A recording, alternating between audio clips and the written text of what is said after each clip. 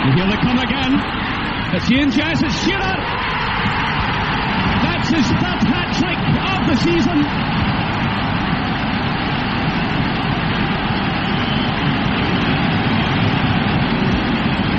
Duncan Shearer completes his hat-trick. It's his third hat-trick of the season. A mistake there initially by Levine. Scott Cook was in there. Ian Jess did brilliantly. Sent the ball across the face of the penalty area. And in stepped Shearer. Thank you very much.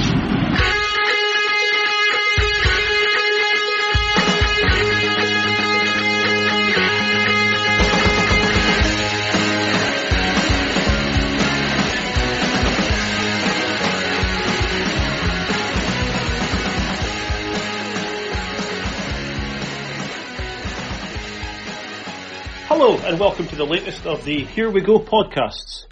Now, as you'll know, undoubtedly there's no football at the moment, so what we're doing is we're looking back on some retro seasons, trying to bring a bit of entertainment, try to bring a bit of fun in looking back at some of these great and not so great seasons. Tonight we're going to be looking at season 92-93, one which ended on us finishing second place in everything. That's something we're all familiar with from more recent seasons as well. But this was a very exciting season. There's lots and lots to cover, and I'm looking forward to it. Joining me tonight to discuss this, of course, as always, is Richard. Hey, how are you, Richard? I'm okay, Martin, thanks. Good. And of course, we'd like to welcome back two guests to the podcast. Firstly, a man who's been on here quite regularly. It's Simon Catto. How are you, Simon? I'm very well indeed, thanks, Martin. How are you? I am very good, thank you. And our final guest for the evening is he's the man behind the red final. He is Chris Crighton himself. Welcome back, Chris. Thank you very much. How is everyone? I think we're all doing quite good considering the circumstances.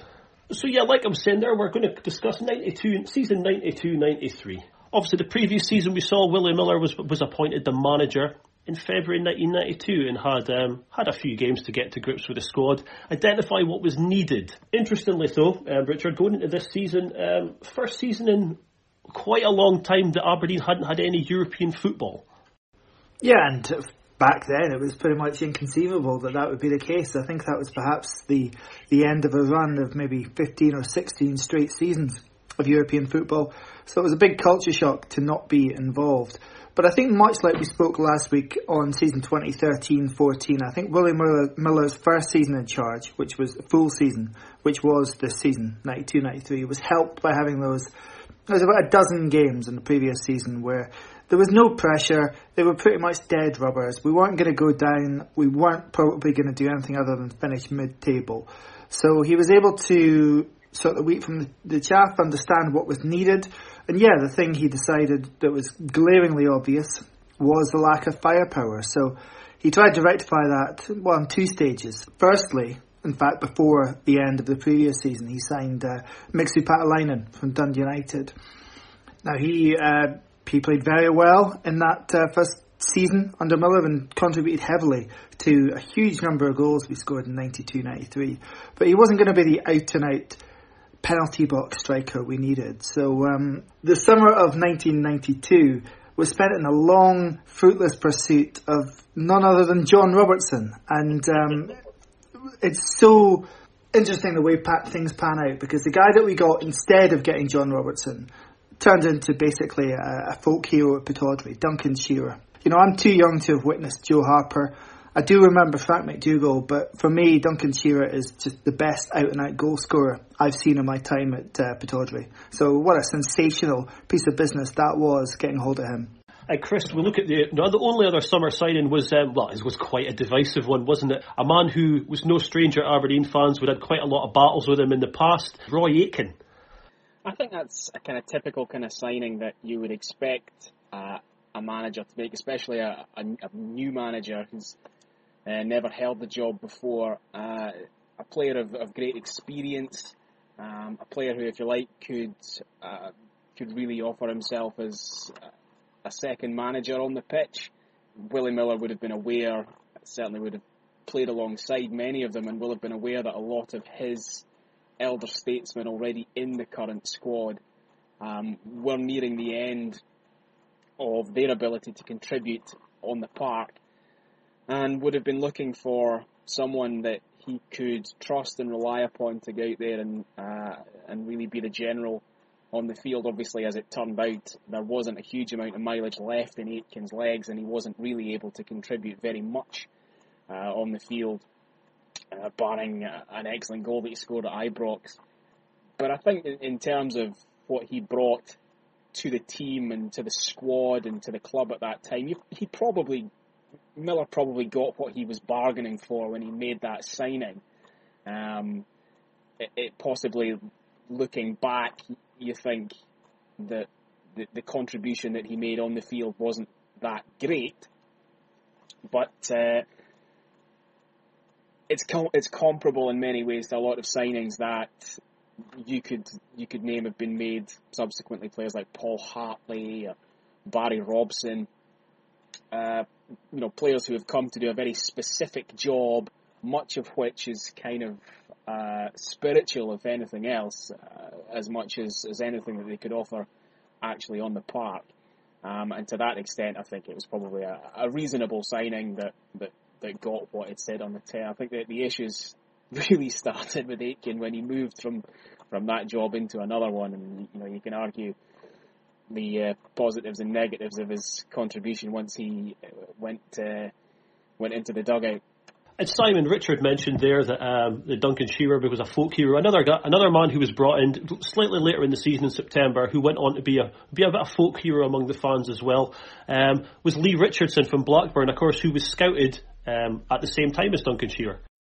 Yeah, well, when we signed Lee Richardson, I think I can't have been alone in really knowing nothing about him at all. But at that time, Blackburn were throwing a bit of money around. I think the way they had signed Shearer was a bit odd. They'd bought him right at the transfer deadline day from one of their main rivals, Swindon, had paid probably over the odds for him, and then were getting rid of him because they'd been promoted. And they had signed a number of players, I think, to get themselves up into that division, and then maybe weren't going to be using them in the Premier League. So when Richardson arrived, I think most people wouldn't have known him at all, hadn't really heard of him, but he was coming from a Blackburn team that had just been promoted and was really only being edged out because they had so many big name guys that they were putting into the squad. So when we got him, I actually didn't really see where he was going to fit into the team, other than possibly as a sort of long-term replacement for Aitken, because Aitken started in the team for the first few matches. I think my expectation had been that Richardson was one that we would just see how he got on. But no, he turned out to be an excellent signing. I always remember a sort of big turning point for him was the last-minute goal he scored away at Dundee, which I think was probably at that time, I think that was maybe autumn of that season, and the Richardson probably wasn't that well known to the fans at that point, but certainly endeared himself to everyone, both with the winning goal and also with a sort of exuberant celebration with the fans afterwards.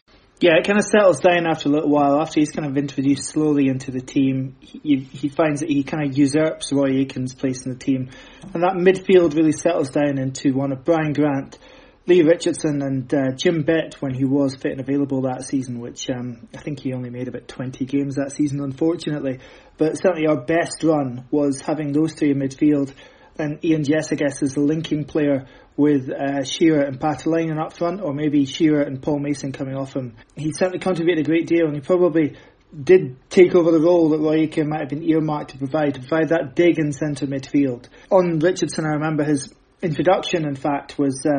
It was a game against Partick Thistle, and we were struggling. We were going nowhere. It was 0-0, probably about 67 minutes gone.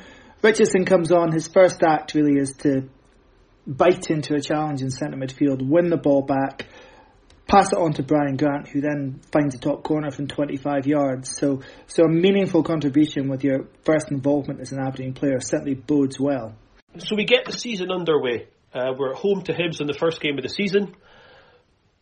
Two notable things, Richard, from this one come. We get an instant return from Duncan Shearer, but more importantly, I would think that the Richard Donald stand was being redeveloped that year. The entire season was played in front of just three stands. I remember it being a very eerie place to be for the first few games of that season. We kind of got used to it eventually, but it was very strange at the beginning, wasn't it? Yeah, there was a lot to get used to. I mean, obviously, in addition to the fact that there wasn't anything behind the beach end goal, you had the fact that the away fans were now sharing the south stand. So the south stand was no longer the exclusive preserve of the home support. It was a strange, different place, and it also meant obviously that for the bigger games, the maximum crowd it could fit in there was maybe 15,000, and throughout that season you would have thought that people would have been flocking to see the team as they scored the goals that they did and put on some of the displays that they did, despite the fear of missing out because of the reduced attendance. It wasn't really the case, and crowds were sort of down from the season before. Even more so later in the season when the thing was Richard Arnold's stand was nearing completion, because it felt more like a sort of stadium then, and more unusual why people wouldn't be sitting in it. In terms of the displays that season, it didn't seem to put the team off that much, although I think there was just a spell over the first couple of months where the new side were basically beginning to gel and starting to gel, and it did take a few weeks, but that opening day was a very good performance against Hibs. Again, it took us a while to make the breakthrough. Duncan Shearer, a second half before he scored the opener. And again, just two predatory penalty box finishes from him. Just a sign of things to come. And then I remember that day, that the third goal, Scott Booth's goal that day, was a sensational finish. And this was the season all told where, our strikers posted fantastic numbers. Duncan Shearer got 28 goals, which is great anyway, but 28 goals from 40 starts. And he didn't take, I think, any of the penalties. What a brilliant return. Mick Supatalainen often played sort of as a wide target man, 20 goals from 43 starts. So again, a very, very healthy return. Then you got Scott Booth, who more often than not was on the bench, 19 goals. And then Ian Jess playing slightly deeper, 16 goals. And that's, of course, without Jess missing a good 2-3 months of the season because of that leg break, what we'll come on to later in the show. We were very patchy earlier on. We lost at Fir Park, we lost at Tynecastle, lose at home to Dundee United, and we even drew at home to Airdrie, who we'll discuss later. We put 7 goals past later in the season. So Richard's absolutely nailed the head here that it was very patchy. We didn't quite. It took us quite a while to just get going and find our feet. Yeah, and you could look at it another way and say that in actual fact those results are essentially a continuation of what had been happening, the pattern over the previous 12 months, really. I mean, those are not great results and are not the type of results that a team that ends up challenging on all fronts would expect to get. But at the particular time that they were achieved, they were pretty much the kind of results that Aberdeen were used to getting in the first few months of Miller's tenure and the last few months of Alex Smith's. So that's a different way of looking at the narrative. The fact that it wasn't really a struggle to get going or a patchy start. It was really just kind of more of the same until there came a point in the early autumn where just all of a sudden and spectacularly, and not necessarily for any particular reason, it just completely caught fire. I think obviously Duncan Shearer was a key part of that, and him getting his feet under the table was probably a significant contributory factor to that. Obviously Lee Richardson's another who's been mentioned as someone who kind of gave the team a little more balance in midfield when he came in, and possibly just a combination of finding the right personnel, those personnel becoming more used to working with each other, and then the confidence that a team gets, results beget other good results, may be the contributory factors to the team suddenly going on the run that it then went on. But that it came out of unpromising beginnings was, I don't think, of itself a massively surprising thing. I mean, Miller was clearly an inexperienced manager, but he was an absolutely legendary figure at the club. And so, to that extent, he will have had more rope than the majority of people who could have come in to do that job would have been given.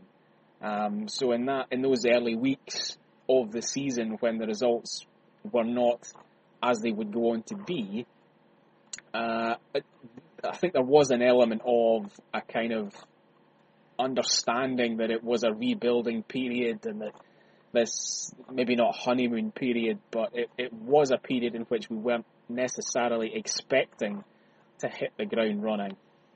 It's Simon, we find ourselves playing the League Cup semi-final. Now, before people out there might think I'm jumping ahead and say we're talking about the League Cup semi-final, but what actually happens is the League Cup semi-final was in 23rd of September. The season started in August. There was none of this June and July football nonsense. Back in 92-93, you got a proper summer break. But yes, Simon, 23rd September, we find ourselves at Hampden. We're playing against Celtic in the League Cup semi-final, and we get through. A fantastic goal from Ian Jess gets us into the final and sets up the tie against Rangers. Yeah, and it's a particularly happy memory for me. I spent the summer working in a camp in America, and I've got my flight changed so I could fly back into Glasgow that day, and met up with my mum and some friends and went to the game with them. And my recollection of that game is I didn't think for a minute we were going to lose that. We had a strong record against Celtic at Hampden. We'd beaten them on the penalties in the cup final a couple of years earlier. We'd beaten them in the Ian Cameron semi, whatever that was, 2.5 years earlier as well. So we had a good record against them at Hampden. And when you look at their squad at the time, they had a mix of kind of clapped out old timers like Bonner and McStay and Grant, and then sort of inadequate signings like Stuart Slater and Payton and these sort of guys. I don't know if Payton was actually in the team then, but Slater certainly was, and I think Dovcik was, and they just didn't have a particularly strong team, and I felt really confident that Aberdeen would win. You describe it as a great goal. I haven't gone back and looked at the goal in preparation for this, but from my memory, Patline had a header blocked on the line, and Jess sort of tapped it in from just more or less on the goal line. I don't really remember very much about the game other than once we'd gone ahead, my clear expectation was that we would hold on and go on and win the game, and that's exactly what happened. I think even by that time, which we'd been past the 91 league decider, but we were still in a period where the Dons went down to Glasgow for big matches like that and consistently won. And my full expectation was we would win, and we went ahead and did it. It was a really good night. Yeah, it may not have been one of the more spectacular Ian Jess goals, but as the man himself said on the podcast we've done with him, which you can listen to elsewhere other than the usual podcast feeds, any goal you score is a great feeling, and yeah, that was bundled in from a yard out. I've got to say though, it wasn't peak banter era Celtic. This was a Celtic team that finished third in the league. They only finished actually 4 points behind us, and we're talking about what a great season we had. So Celtic were decent in the 4 league games between us. We drew all 4 of them, so they were decent opponents, and it certainly wasn't the worst Celtic side of that era. So it was a good win, a comfortable win. But like Simon, I didn't have any sort of inferiority. I thought we were going to win, and we did.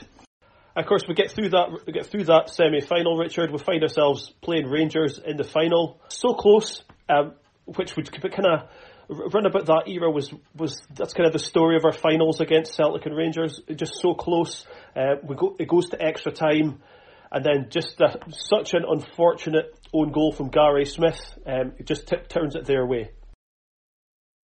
Yeah, we went a goal down, and we played tremendously well to get back into it. The goal from Shearer that day, you need to look it up. It's a fabulous, fabulous finish.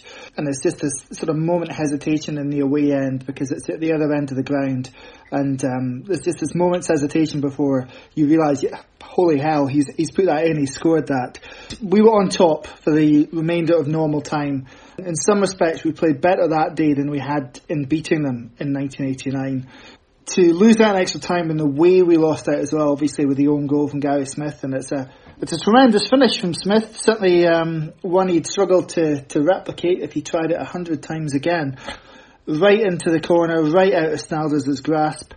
It was gutting to lose that, but I just remember being really proud of the way we played, and just a belief that having struggled the season before, that we were back competing at the top table.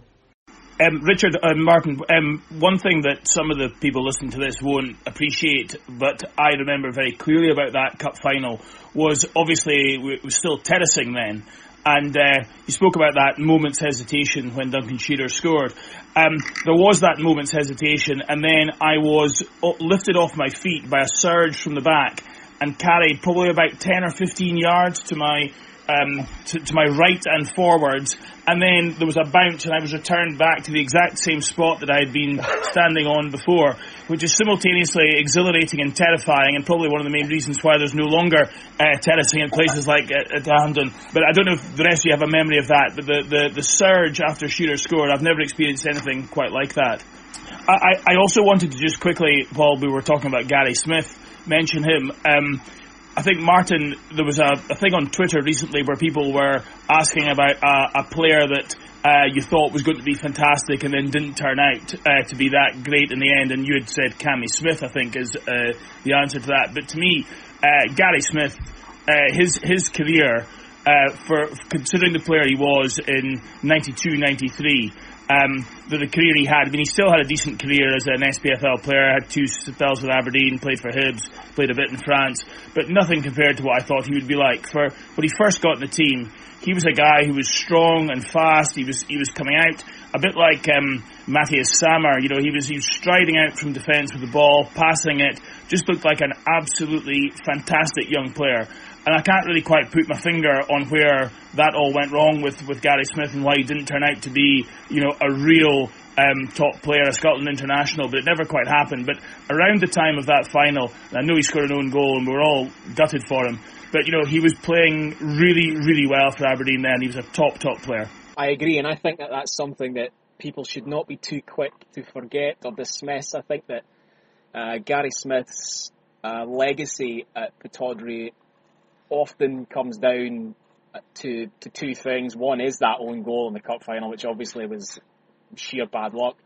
Another is, I think he's thought of maybe quite poorly in terms of the way that he left the club the first time to go to France. I think he was one of the early players to take advantage of freedom of movement and ended up leaving the club without any financial compensation, which, you know, we now are very familiar with that routine, but at the time that was quite an unusual thing for a player to do, and fans didn't really take very kindly to that. But if we sweep all that away, we should not forget just exactly how good a player Gary Smith actually was for a substantial period of the time that he was at the club. I mean, at the time of that League Cup final, he was still a very young man, and certainly for playing at centre-back, and he was in a squad surrounded by international quality players, Brian Irvin, Alec McLeish, Stuart McKimmie, Stephen Wright, and yet here he was, this young man, less than a year removed from his senior debut, holding his place at the centre of that defence, and looking the part, looking as if he belonged there. He was, at that time, a huge prospect, and I think to say that he failed to live up to expectations it's undoubtedly true that his career did not hit heights that I think we all hoped it might at that point. The reasons for that, as you say, are possibly a little obscure. Doesn't appear to be any particular thing or point in time where it went wrong for him that meant he never did achieve all that he could have achieved. But he still was a fine player, and he shouldn't be remembered for those two things that I think, with the benefit of hindsight, some years down the line, I think we could all agree do not diminish the body of work that he otherwise achieved, which was very good. Just as you were mentioning David Winnie there, and I don't want to dwell too long on the negatives, but it does leap out at you when you look at the lineups from this era that Winnie is a massive weak link at left back, and that we'd had that period where David Robertson had cemented the left back position, and we had signed Winnie, Alex Smith had signed Winnie, he'd had in the St Mirren Cup winning team, but he never looked comfortable in that position at all, and we ended up, as you say, either with Gary Smith playing out of position at left back, or with one of McKimmie or Stephen Wright. I think it was mostly McKimmie that played left back when both of them were in the team, to try and compensate for the fact that we didn't have a proper left back. And that, I think, was probably something that at the beginning of the season, when Willie was looking at the squad, if we had signed a proper left back, that would have made, I think, a big difference. Just spoke at the start of the show about some of the experienced players coming to the end of their careers, and they some of the experienced players you'd expect to be able to fit in that role missed a lot of that season through injury. Stuart McKinlay, for example, only had 20 starts that season. He'd make 50 the season after and 44 the season before, so that was a big miss. McLeish was sporadically missing games, having had barely played the season before. You look through the team, Bobby Connor might have been a good option at left back even. He only makes 5 starts throughout the season as well. So some of the other options that you think might have been there to fill in at left back simply weren't available through injury for a lot of that time. Quite a decent lawyer these days though, Simon. I don't know about that. I don't know if it was you, Chris, but I always remember it was either the Northern Light or the Red Final had a sort of take-off of the Scream painting with number 3 Winnie coming out of the tannoy behind the man screaming. So we respond to that loss in the League Cup final. We go on a 14-game unbeaten run, Richard. 11 wins and 3 draws. Now that includes 13 goals in 4 games versus Partick Thistle, which was 7-0 after the abandonment, which is a mental note that if the forecast is for snow, maybe send somebody to B&Q and buy more than one brush. And then we also beat Hearts 6-2 as well. A really impressive run that, we talk about, when you talk about teams gelling properly, I suppose you would say. We were just absolutely flying at this stage. Yeah, when people remember this season, it's this portion of the season they're really remembering. I'll let Chris tell the story about the brush at Partick Thistle, because there's definitely a Red Final or Northern Light connection to that, which he can talk about. But to go to, obviously not one of the top ranked sides, but to go to Glasgow and win 7-0 is fantastic. But to then back it up, and the Hearts game at Pittodrie is definitely one of my favourite league games at the Old Gull. And I'm sure it is for a lot of other people as well, because, well, first of all, you don't see a 6-2 very often, but just the way in which that game went. To go 2-0 up just before half-time, to let them back in it at 2-2, but to then sweep them aside towards the end. And it really was Paul Mason that day, I think, and Scott Booth, both tremendous towards the end. And that's telling that Duncan Shearer was 6 goals, hat-trick on the Wednesday night at Firhill, hat-trick against Hearts on the Saturday. Just an astounding scorer of goals. But of course, after that Hearts game, he then picks up an injury and is out for 2 months. But yet the team keep on. They keep on churning out good results. Again, a memory from that era is probably not securing the wins that we probably deserved. There were a game at Parkhead, which ended up a 2-2 draw. And we pummeled them. Absolutely pummeled them. But let slip and dropped a point there. Paradise was the same thing in December, 2-0 up, cruising, really looking as if we're going to hit 4 or 5 as we've done to other teams, but ended up drawing that one 2-2. Just a fabulous spell of football that lasted for 2-3 months. And yeah, as I say, when people have fond memories of that season, it really is that spell that they're remembering. By the way, those 14 games, Brian Irvin from centre-half scored 6 goals in those 14 games. What a boy. We talked about the other goal scorers. Brian Irvin got 8 in total that season. Blimey. Chris, okay, we'll come to you. Let's have your Firhill story. Yeah, it's an excellent story, and it's one that always comes up anytime it starts snowing or whenever Aberdeen are away to Partick Thistle. And I have to be honest here. It's usually, when it does come up, it's usually the Red Final that gets credit for it. I don't think we can take full credit for it, because as an actual entity in its own right, the Red Final didn't actually start publishing until August of 1993, so it was at this point still only a twinkle in the eyes of some of the people who'd previously been involved in the Northern Light. It was the people who went on to become the heart of the Red Final who took part in the infamous Broom incident, but it wasn't necessarily under the Red Final banner.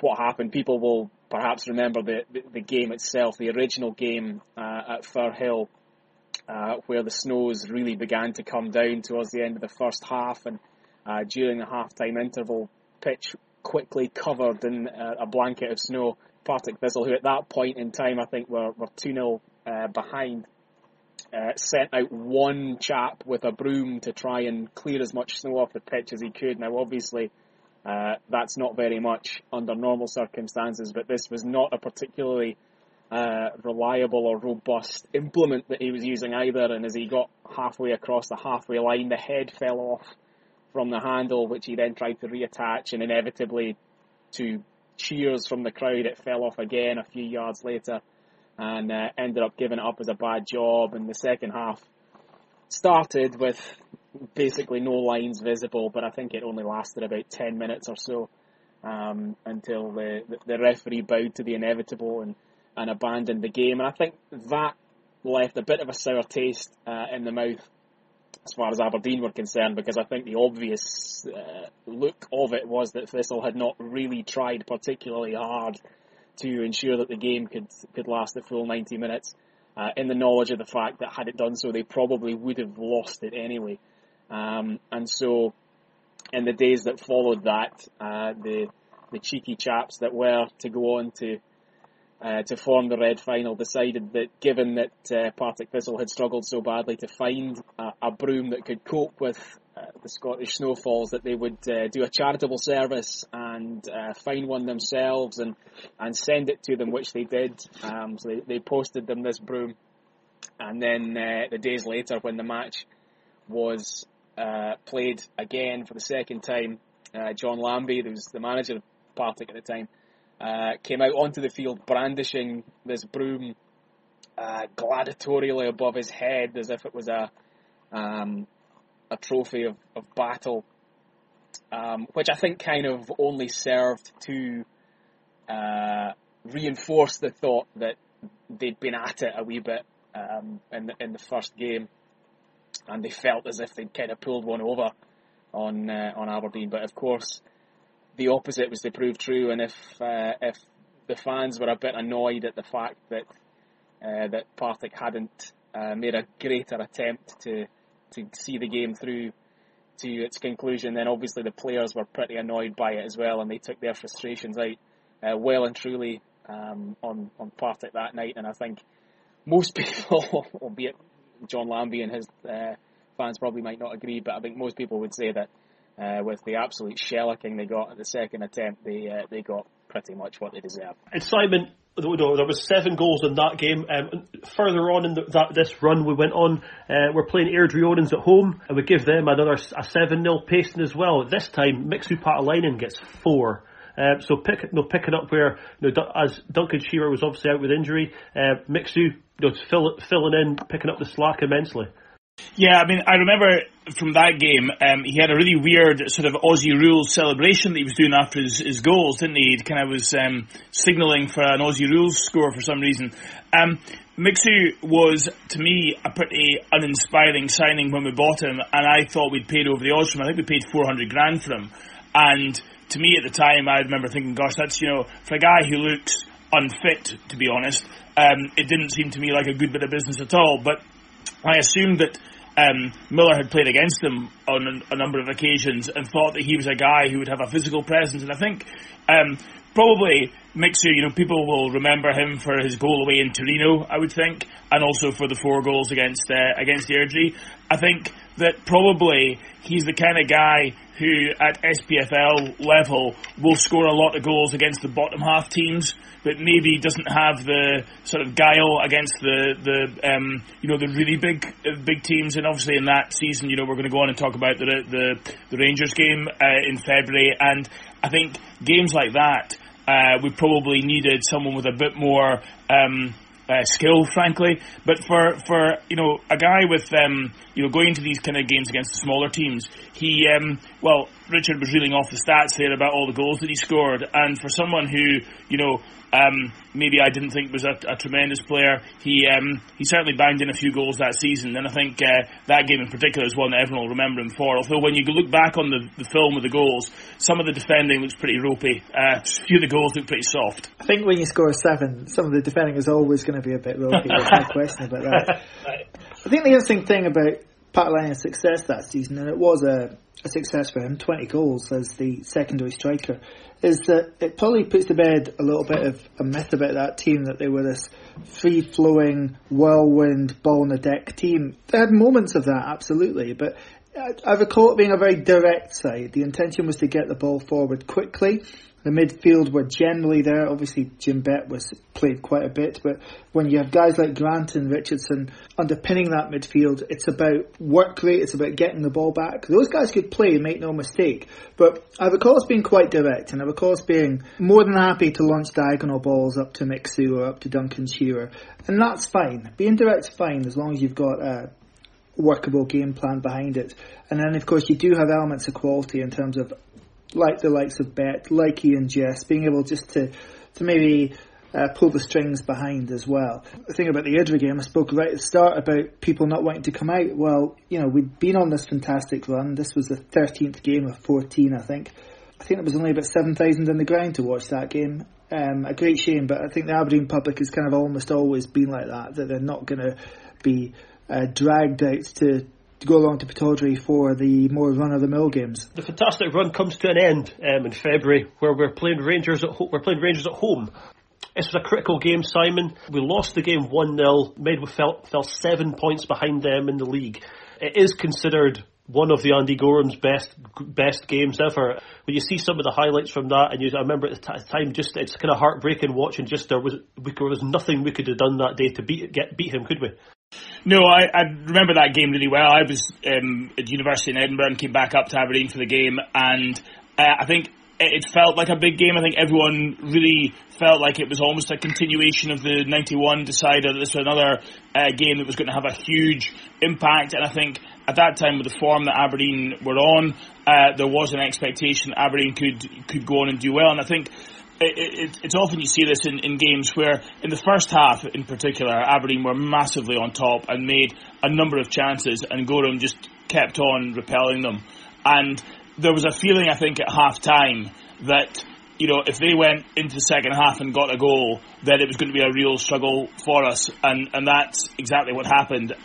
I've seen it billed as Goram's greatest game, but I need to be quite careful what I say here, because the last time I was on, I was complimentary about Ash Taylor and Martin Boyle, and I got dog's abuse for that. So I'm taking a big deep breath before I say anything positive about Mark Hateley. But during that period, Hateley repeatedly scored crucial goals against Aberdeen, and in that particular game, my memory of him was that he'd had a really quiet game in the first half, that we were keeping him under wraps, and when he got his goal, it was because he pulled away off to the left-hand side and got himself in a position where he was going to be competing with Stephen Wright for a header. And he knew that if he got into a ball there, that they'd obviously talked about that, but it was a diagonal ball to the far corner of the 6-yard box where he was going up against Stephen Wright. And at that time, you can reel off the games where Hateley scored crucial goals against us, but he, look, I dislike him as much as the next Dons fan, don't get me wrong, but he was a thorn in our side that we were never able to shake off during that period, and he was big and strong and aggressive, and frankly, that was the big difference. We're talking about us competing for the league, and we've got the like of Patalainen playing in a similar kind of role. Hateley's a different quality of player altogether, and that's what we were up against. And I think, to me, that night, when you look at the teams and the way that we played, absolutely matched them man for man, except they had Gorham, who did it in the first half, and they had Hateley, who did it in the second half. And I think when we left at the end of that was a 7-point difference after that game. I think that felt like a real make or break. I think that was probably the league gone at that point. Yeah, definitely. The combination of the sort of patchy early season form and losing that game. I mean, even if we'd won it, we would have been 3 points behind and they would have had a game in hand. So it would have been a similar kind of idea to 1991 in that the chase would have been on. Obviously, you've also got to remember that this is in the era of the 12-team Scottish Premier League. Not 12 teams as it is now with 38 games, but 12 teams and an utter slog of a 44 league game campaign. There would have still been a substantial amount of football to be played had we cut the gap then, and obviously a side which had been on a long unbeaten run could have been buoyed further. So it definitely would have been on had we won that evening. But yeah, like Simon, I think there was this just growing kind of feeling within the ground. The longer that match went on and the longer our dominance, and we were dominant, wasn't rewarded, it was just kind of inevitable what would happen. And Tommy Burns, obviously a few years after, came out with the whole Andy Gorham broke my heart and stuff like that. Well, years before that, Gorham had really been at his peak and denying us that night. And the league form starts to tail off after that, but we do have still progress in the Scottish Cup, Richard.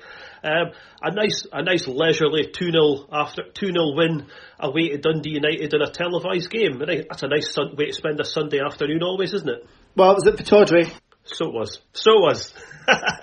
Ian Jess that day was sensational. He got both goals. Again, I seem to recall them coming quite late on, but I was at the game and I don't think I've seen highlights since the day, so I'm maybe completely wrong there. But just the different ways in which we could break down teams then, I suppose. If the long diagonals up to Shearer and Patalainen weren't working, you could still rely on a bit of individual magic to break down the opposition. So, and again, Dundee United did that.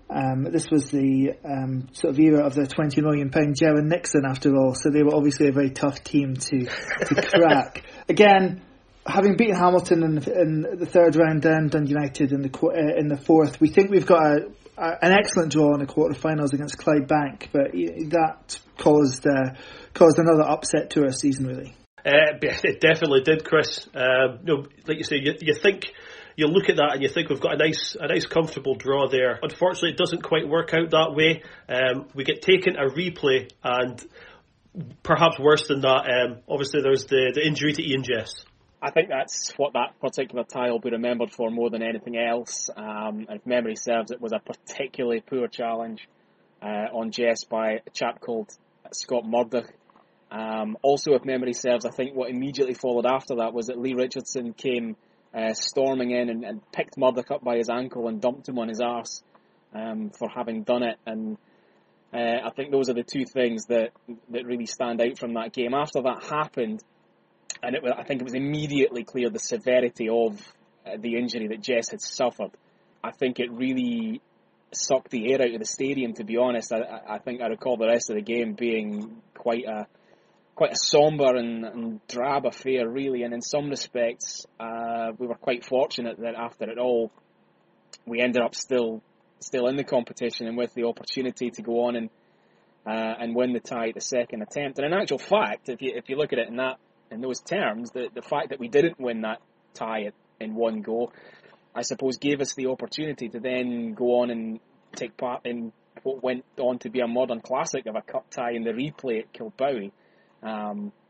Match very similar to the one that we've just seen this season or last season or whatever we're calling it at the moment at Rugby Park, the 4-3 Scottish Cup replay win. It's experiences like that people will remember 10, 20, 30 years later about the afternoons and evenings that they spend watching their team. So in that respect, the fact that the first game kind of was a bit of a non-event had its fringe benefits of some type, that being one of them, the cementing of the Richardson myth by his actions in standing up for his fallen comrade, another one. But in terms of what happened to Ian Jess, that certainly was the headline news article of that match. And as I say, it was immediately apparent that this was a really bad injury. It certainly appeared to be, to all intents and purposes, from everyone's viewpoint looking at the stand, it was clear it looked to be a broken leg, which at that point in the season would have been expected to rule him out of the rest of the campaign. I think as it turned out, he did eventually gain just about enough fitness to return to the substitutes bench for the cup final itself, but to no great avail. But he was such an emblematic figure at that time. Obviously a player out of the local area who'd come through from being a youth to being really one of the stars of the Scottish game at the time.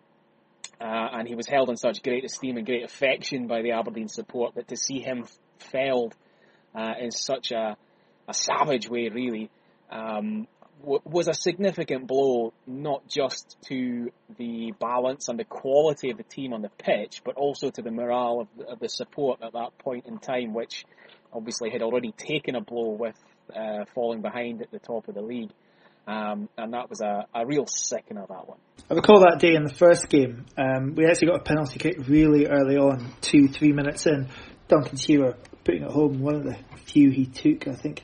And the challenge on Jess is in the box, and it's an awful challenge, but we didn't get a second penalty kick, I think presumably because we've been given one so early on. That was obviously a minor infuriation, but infuriating nonetheless, compared to obviously the injury he suffered. And we do a lot of the sort of anniversary stuff because we are desperate for the numbers on social media, and you occasionally get opposition fans jumping in, and fans of the reformed Clydebank, who obviously it's one of their favourite memories, that game, one of the last big games at Kilbowie, the replay. They were giving it the he just landed awkwardly on Jess. I'm not having that at all. I'm sorry, I'm not having that whatsoever.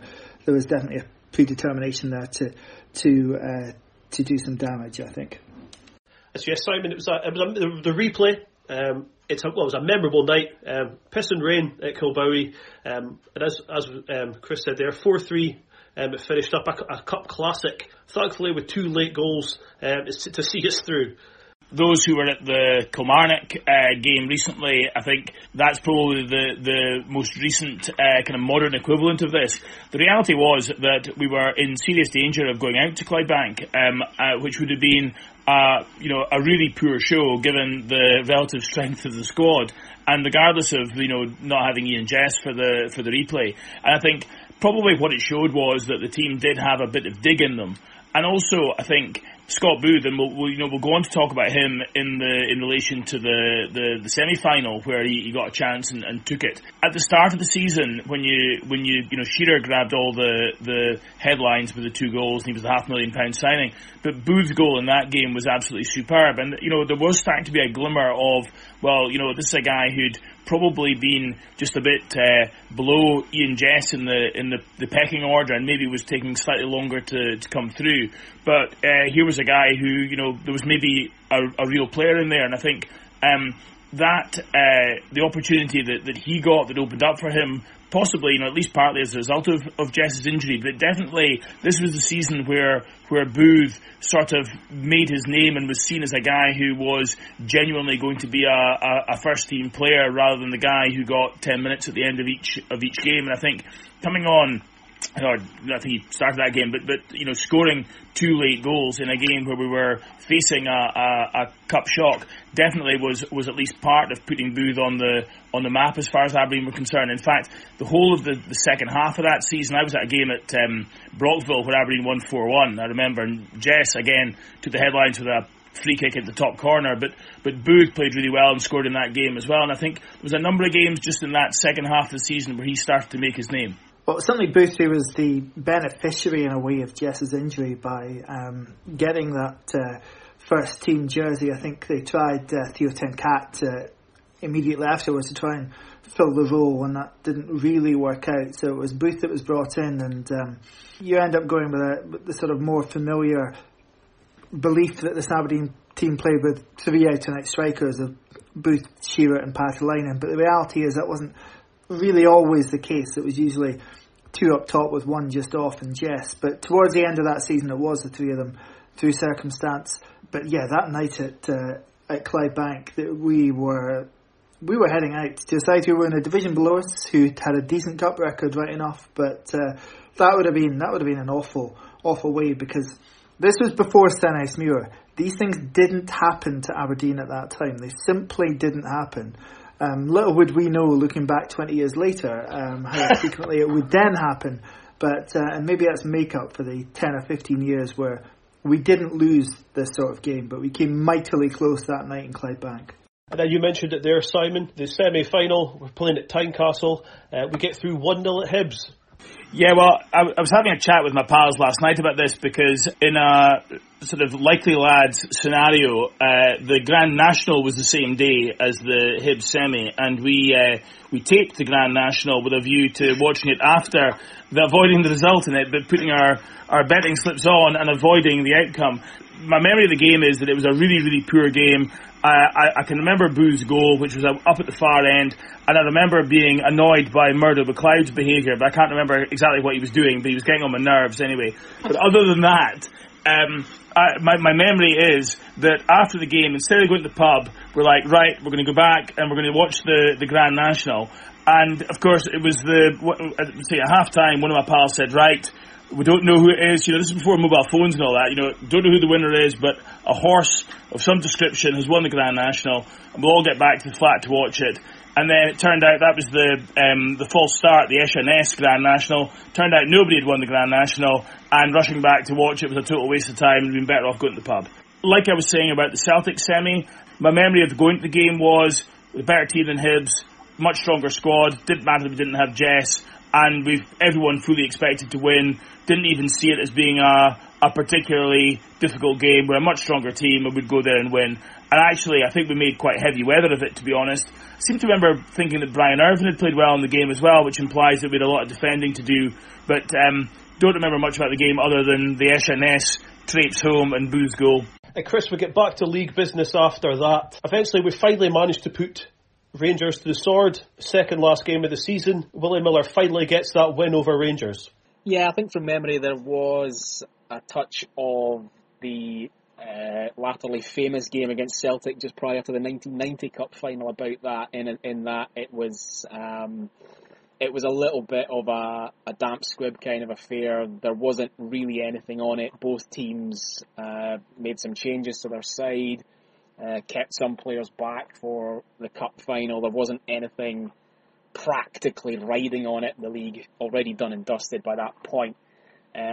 So I think to that extent, there wasn't really any enormous benefit to either team really from winning the match. Certainly it might have been considerably more damaging for Aberdeen had they lost it. I think having experienced a lot of the things that they'd already experienced against Rangers in big games in the 2 or 3 years that had come before that, if they'd suffered yet another defeat to them or failed to beat them when they appeared to be coasting towards the end of the season and playing without a number of their regulars, then there might have been that kind of psychological element creeping in of, well, how on earth are we going to go and beat them when it really matters in the Cup final? So to that extent, the fact that didn't happen and they were at least able to prove that they could beat some form of Rangers team was significant to some extent. But I think that was a more practical benefit to Aberdeen than it was damaging to Rangers, who by that point were, had done everything that they needed to do in the league. They were rotating their squad. They were giving some players chances. They were keeping others fit and fresh for the final.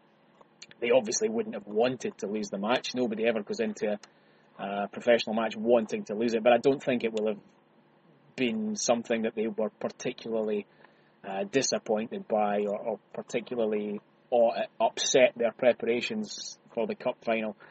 So it had its place, and obviously any victory over Rangers was always very warmly received whilst the club still existed. But that particular one was probably just about as close to a bounce game as that fixture ever really could truly become. I think one thing that was significant about that game, if I'm getting my memory right, and I think it was this game, is that Lee Richardson got a red card in the game. And I think that was a bit of a turning point. He talks about leaving Scotland because of his relationship with the referees, and there was a later red card at Hibs. And I think when you look back on my memory of the red card, and I haven't seen it again since the time, was that it was for a really, really poor challenge, an over-the-ball challenge that we would regard nowadays as a straight red, and I'm sure we were all outraged at the time and all the rest of it. Benefit of 20 years hindsight, I think it was a clear red card, and really at a time where it was unnecessary. I think it was on a young Rangers player called Lee Robertson, I think, that he fouled. And that was, it's easy for Lee's been on your podcast and has talked about his relationship with referees, but to me that was a real turning point, because refs will have seen that and thought, right, well, the guy is capable of challenges like that and we need to keep an eye on him. I agree that he was probably in some respects picked on a little bit, but that was a really, really poor challenge, and probably led to other teams and referees, etc., viewing him in a slightly different light, I think. I think that's always struck me, well, at least not always, but since doing that interview, it struck me as a very interesting piece of news management, because Lee Richardson, when doing that interview for this podcast, didn't mention at all anything about referees. He just said he signed up to do 2 years up here, then he wanted to go back down south. So there was no mention in his mind, in his recollection, of the referees being a thing. Now, obviously, at the time, that might have been foremost in his mind at the time, and 20 years later he's maybe forgotten it. But I do think that that's maybe just been put forward as a reason why a popular player would leave Aberdeen. You know, you want to give the fans something to rile up against, I suppose. But no, that game was pretty low key. But I think from Willie Miller's perspective, he had struggled to get a result against Rangers, and as Chris rightly points out, had we lost that game, that would have been very damaging ahead of the cup final. In terms of those league games towards the end, they were all pretty low key because the league was gone, very, very much gone. There's one I do remember was against Hearts at Pittodrie. Hearts had Nicky Walker in goals. That's a name that'll send a shudder up quite a few Aberdeen fans. But Nicky Walker was at Hearts at this point, and he injured himself in the warm-up. And back then, sides didn't tend to travel with a substitute goalkeeper. So with Walker injured, Hearts had to play 90 minutes with Ian Baird in goals. Ian Baird being a striker. Aberdeen obviously take full advantage of this, and are 3-0 up after 57 minutes, and absolutely not in any danger whatsoever. But then, very, very nearly managed to throw this away against the side with a striker in goal, and we end up winning 3-2. I think it just goes to show how far the eye was off the ball for a lot of those league games towards the end of that season. Well, the season, Richard, is wrapped up on the final day, somewhere that we always enjoy a win, and we managed to spoil Jim McLean's last match with a 4-1 win away to Dundee United. That's always satisfying, isn't it? Oh, it was brilliant, because obviously there was a big build-up in the press. Not that Jim McLean disappeared from Tannadice immediately afterwards. I think he was still pulling the strings behind Ivan Golak and Billy Kirkwood for the next few seasons. And somebody's gave us this brilliant story this week about to go back to season 94-95. Remember the big showdown game against Dundee United? So apparently they were in the Northern Golf Club after the game. Then saw Dundee United's bus was about to leave, so they all piled out the golf club and did a conga line around the bus, meaning that the bus couldn't leave. Jim McLean was desperately trying to get off the bus to get at them, but a policeman stopped them. But no, there'd been a big build-up, and obviously a big thing about it being McLean's last game, wanting to go out on a high. And it was again a shuffled Aberdeen team. Some of the youngsters were playing. Andy Roddy got a goal that day. And it was a 4-1 win, probably one of our best ever wins at Tannadice against Jim McLean. And it's just a satisfying way to round off the season. Scott Booth again that day, very, very bright, very, very good. And it just gives you that confidence again going into the cup final next week that we've maybe taken our eye off the ball in the league, but there's enough in this team to really do something next week. We find ourselves at the Scottish Cup final, as Simon mentioned earlier on. To that man Hateley again. We find ourselves 2-0 down. He got the second one, and we didn't really, until we go 2-0 down, we didn't really give a great account of ourselves, did we? Yeah, to the extent that a Scottish Cup final can ever really be, I think it was quite a flat affair, really, and a flat performance, and as a result of that, I suppose, quite a flat atmosphere. Aberdeen did not really turn up for the match, and although they did eventually get a goal back, slightly fortunate one, and yeah, they did have little flurries at the end, could have had a penalty to get back into the match, but I think we could all accept that for the vast majority of the game, probably had been second best and really probably didn't deserve to win the game, which was a disappointment, but in many respects kind of was the season in microcosm, really. The fact that Aberdeen had come toe-to-toe with what was at the time, hands up, a really good Rangers team, and had found itself just short in the final reckoning. There's no shame in that. You know, if you look back historically at the years of Aberdeen Football Club, they would not be expecting to be winning multiple trophies. They wouldn't even be expecting to win anything really in the majority of the period that has come since 1993. So the fact that that was where they were at that time, that they were actively competitive for all three of the domestic trophies, but bested at the death by a team that was just a little bit better than them is no disgrace.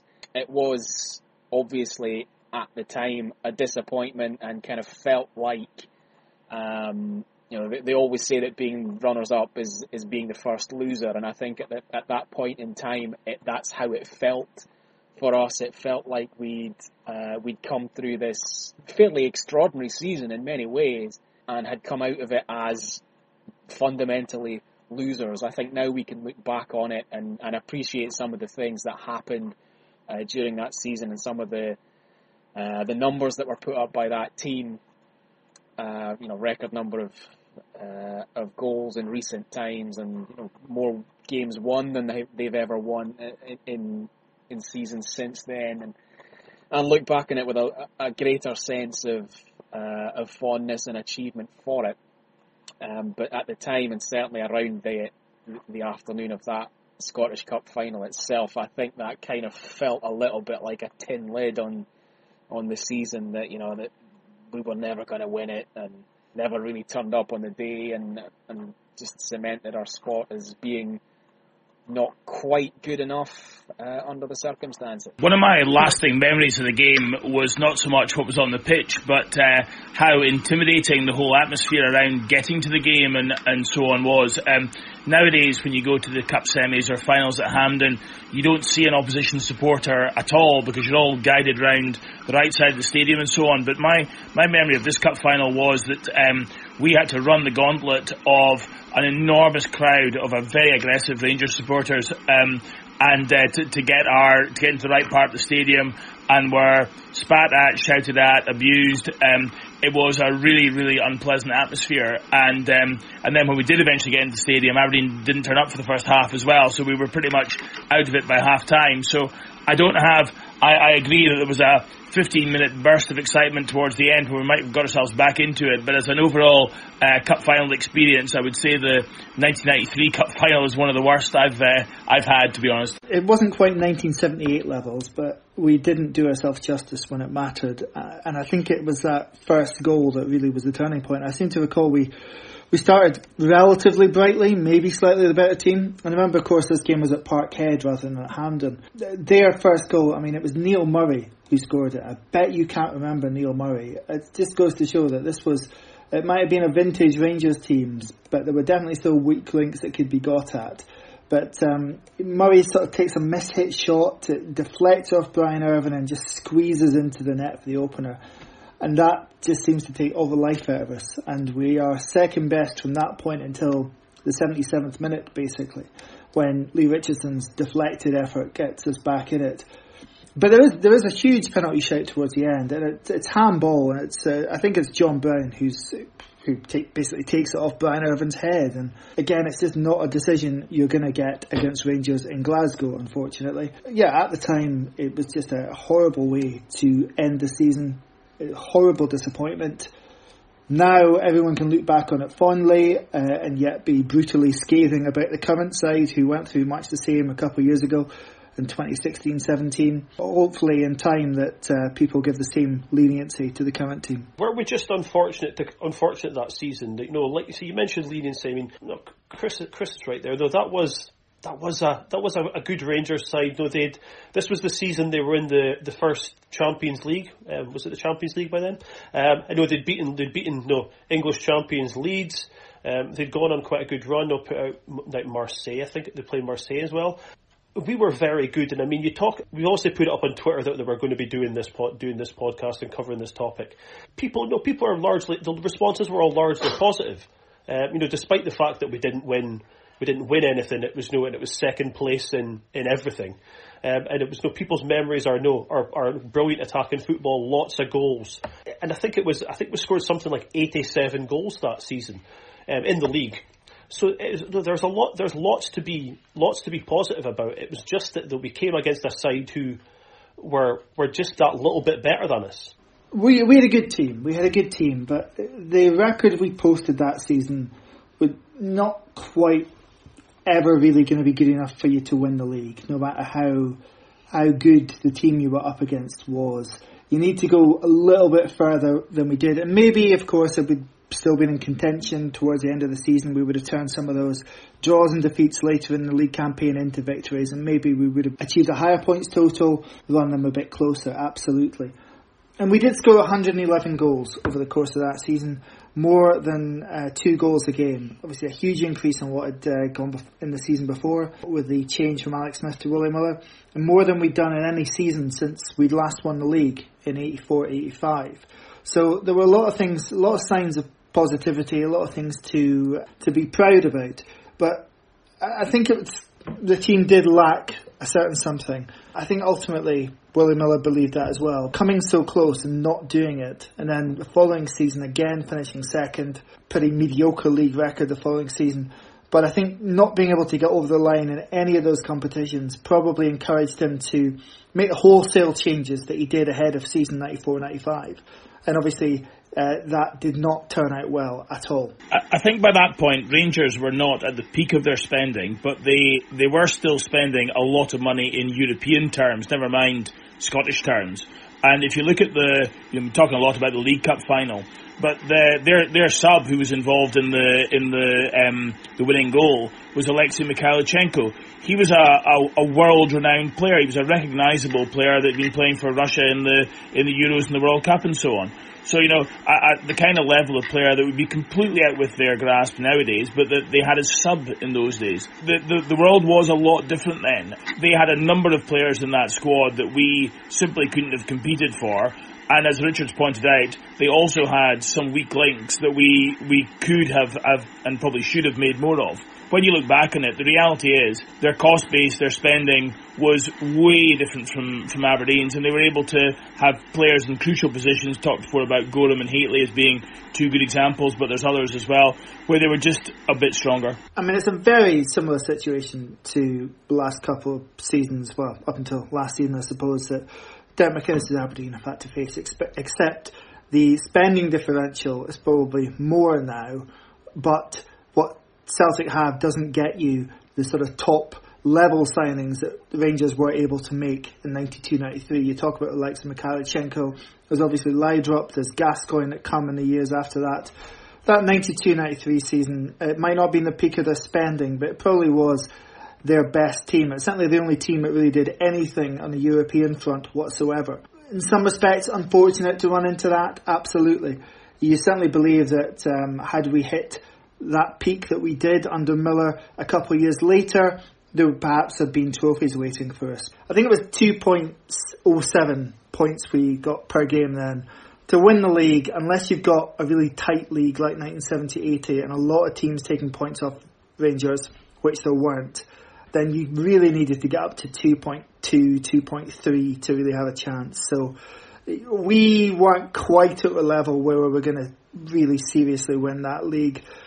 The Cup's obviously a huge disappointment, particularly the Scottish Cup, as we've said, because we didn't quite make it on the day. Chris, I think Richard makes a pretty good point there. I mean, did this season a near success? Did that lead to Willie Miller trying to change it too much a couple of years later?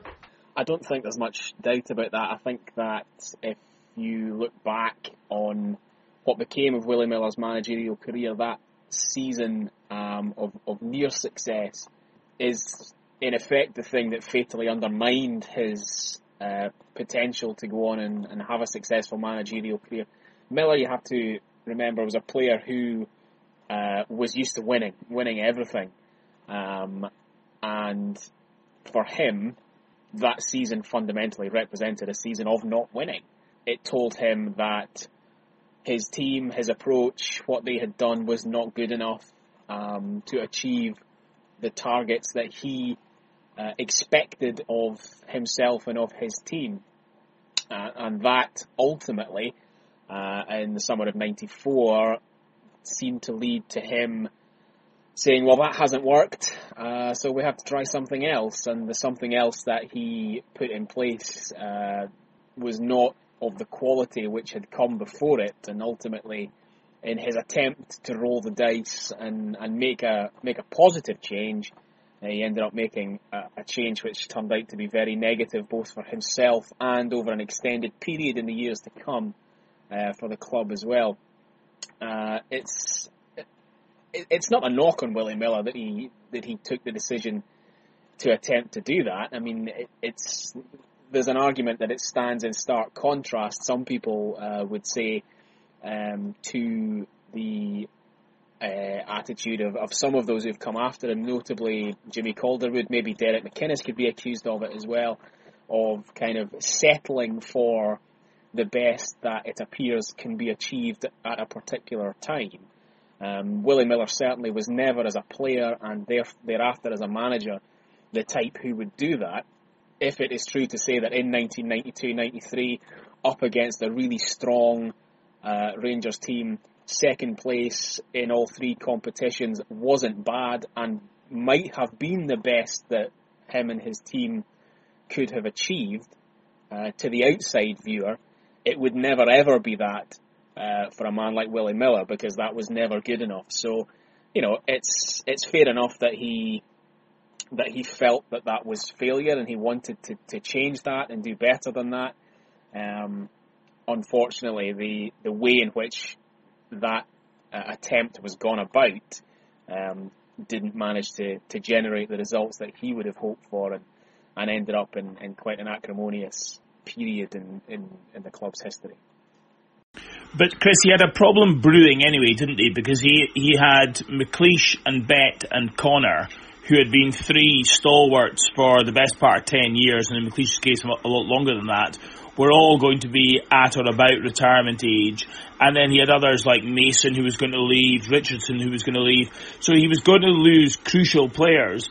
And a bit like we found with Derek at the moment, if you lose a bunch of really important players all at the one time, it's very, very difficult to go and replace them.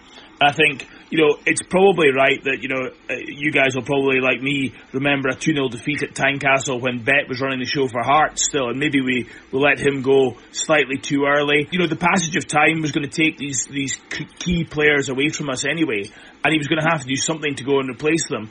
And the reality is that it maybe wasn't so much the grasping for the stars that was the problem, it was the choice of recruitment that he made. The problems that we had in the 94-95 season were to a significant degree caused by inadequate recruitment rather than a recognition that he had to replace what he had, because to me that was coming anyway. That brings our podcast to an end for this week. A hugely entertaining hour and a bit of discussion there. What was a very memorable season. Now, before we do leave, you obviously know, if you're a regular listener to this podcast, you usually find us on all the other platforms. We do have other podcasts we're releasing at the moment. We're doing some interviews with some ex-players. They're going to be up on Patreon. You can find the link, the Facebook and the Twitter account. You can find the links there. There's a small charge for them. All the money will be going to Aberdeen for All. If you're interested in hearing what the almighty godlike Ian Jess has to say, and I'm sure you all are, you'll find the link. That's the most recent one we've done. It was released on Friday evening. Please do give it a listen, and like I say, all the proceeds do go to Aberdeen for All, so we hope you'll listen to that. Until then, I'm very conscious that I think I almost gave Rangers a compliment there, so I'm going to go wash my mouth out with acid. Until we speak to you guys again, goodbye, and come on you Reds.